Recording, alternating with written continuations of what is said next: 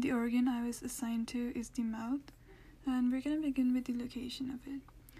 The mouth is also known as the oral cavity or the buccal cavity. It is an oral-shaped cavity inside the skull formed by the space between lips, cheeks, tongue, hard and soft palates, and the throat. Its opening is located along the body's midline, inferior to the nose and superior to the chin. Now we move on to the anatomy of the mouth. Lips form the anterior border of the opening of the mouth. Lateral to the sides of the lips are the cheeks, which are fleshy structures that form the sides of the mouth.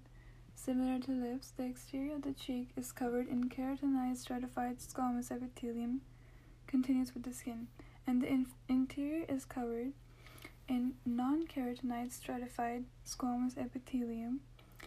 The tongue, which lies in the middle, forms the inferior portion of the mouth. Many people think that the tongue is a muscle. It is actually an organ made of epithelium, skeletal muscles, nerves, and connective tissues. The hard and soft palates, which form the roof of the mouth, work together to separate the mouth from the nasal cavity. The throat, or pharynx, is a funnel-shaped tube located in the posterior of the mouth.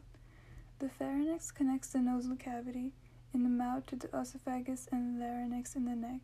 The region of the throat behind the mouth is known as oropharynx and forms the posterior wall of the mouth. Inside the mouth are several structures that aid in digestion of the food. Teeth are hard structures specialized for biting and grinding of food. They form a continuous row in the bottom of the mouth surrounding the tongue on the lateral and anterior sides, as well as another identical row extending from the roof of the mouth.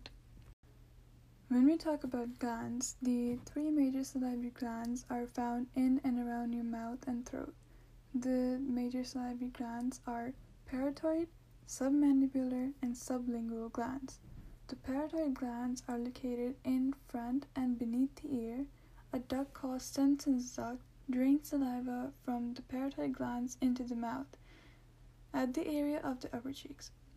Now, the submandibular glands are found on both sides just under the jaw, towards the back of the mouth. The glands produce roughly 70% of the saliva in your mouth. The submandibular ducts enter the floor of the mouth under the front of the tongue.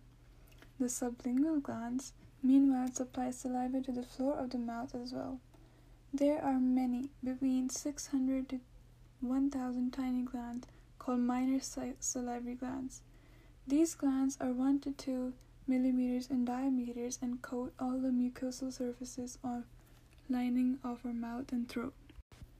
Our mouths play an important role in digestion. The smell of food triggers the salivary glands in your mouth to secrete saliva, causing your mouth to water. Once you start chewing and breaking the food down into smaller pieces, more saliva is produced. It is enzymes that begin breaking down food into a form your body can take in. The liquid aids digestion, moistens your mouth, reduces infection in the mouth and throat, and helps you protect your teeth and gum. Saliva contains special enzymes that help digest the starches in your food. Major enzymes in the saliva are salivary amylase, also known as ptyalin. Salivary amylase breaks down carbohydrates into smaller molecules like sugars. Breaking down the large macromolecules into simpler components help the body to digest starchy foods like potatoes, rice, or pasta. During this process, large carbohydrates called amylopectin and amylose are broken down into maltose. Salivary kallikrein. This helps produce a vasodilator to dilate blood vessels. Kallikrein are enzymes that take high molecular weight compounds like kininogen and make them to smaller units.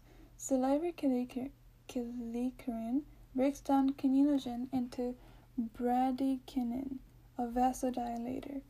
Bradykinin helps to control blood pressure in your body. It causes blood vessels to dilate or expand and cause blood pressure to be lowered. Lingual lipase. Lingual lipase is an enzyme that breaks down triglycerides into glycerides and fatty acid components. This catalyzes the digestion of lipids. The process begins in the mouth, where it breaks down the triglycerides into diglycerides Unlike salivary amylase, which function best in non-acidic environments, lingual lipase can operate at lower pH values, so its action continues into the stomach. Saliva contains other minor enzymes like salivary acid phosphate, which frees up attached phosphorus groups from other molecules like amylase. It helps with the digestion process. Saliva also contains lysosomes. Lysosomes are enzymes that help to kill bacteria, viruses, and other foreign agents that have entered your body. These enzymes thus perform antimicrobial functions. Some problems also arise in the mouth. For example, dry mouth, also known as xerostomia. This refers to a condition in which the salivary glands in your mouth do not make enough saliva to keep your mouth wet. Saliva plays a very important role in digestion. It helps protect us from microbes and also protects the gum and teeth. So we reached the end of the podcast, but before ending this, I'm going to list some very interesting facts about the mouth. Number 1. Your enamel, which covers your teeth, is the hardest substance in your body. Number 2. There are about 300 different kinds of bacteria in your mouth. Number 3. Many diseases are linked to oral health, including heart diseases and diabetes. Number 4. Without saliva, we will not be able to taste anything. Number 5. Teeth start to form before you are even born, but don't come through until you are between 6 to 12 months old. That is all I have for this podcast.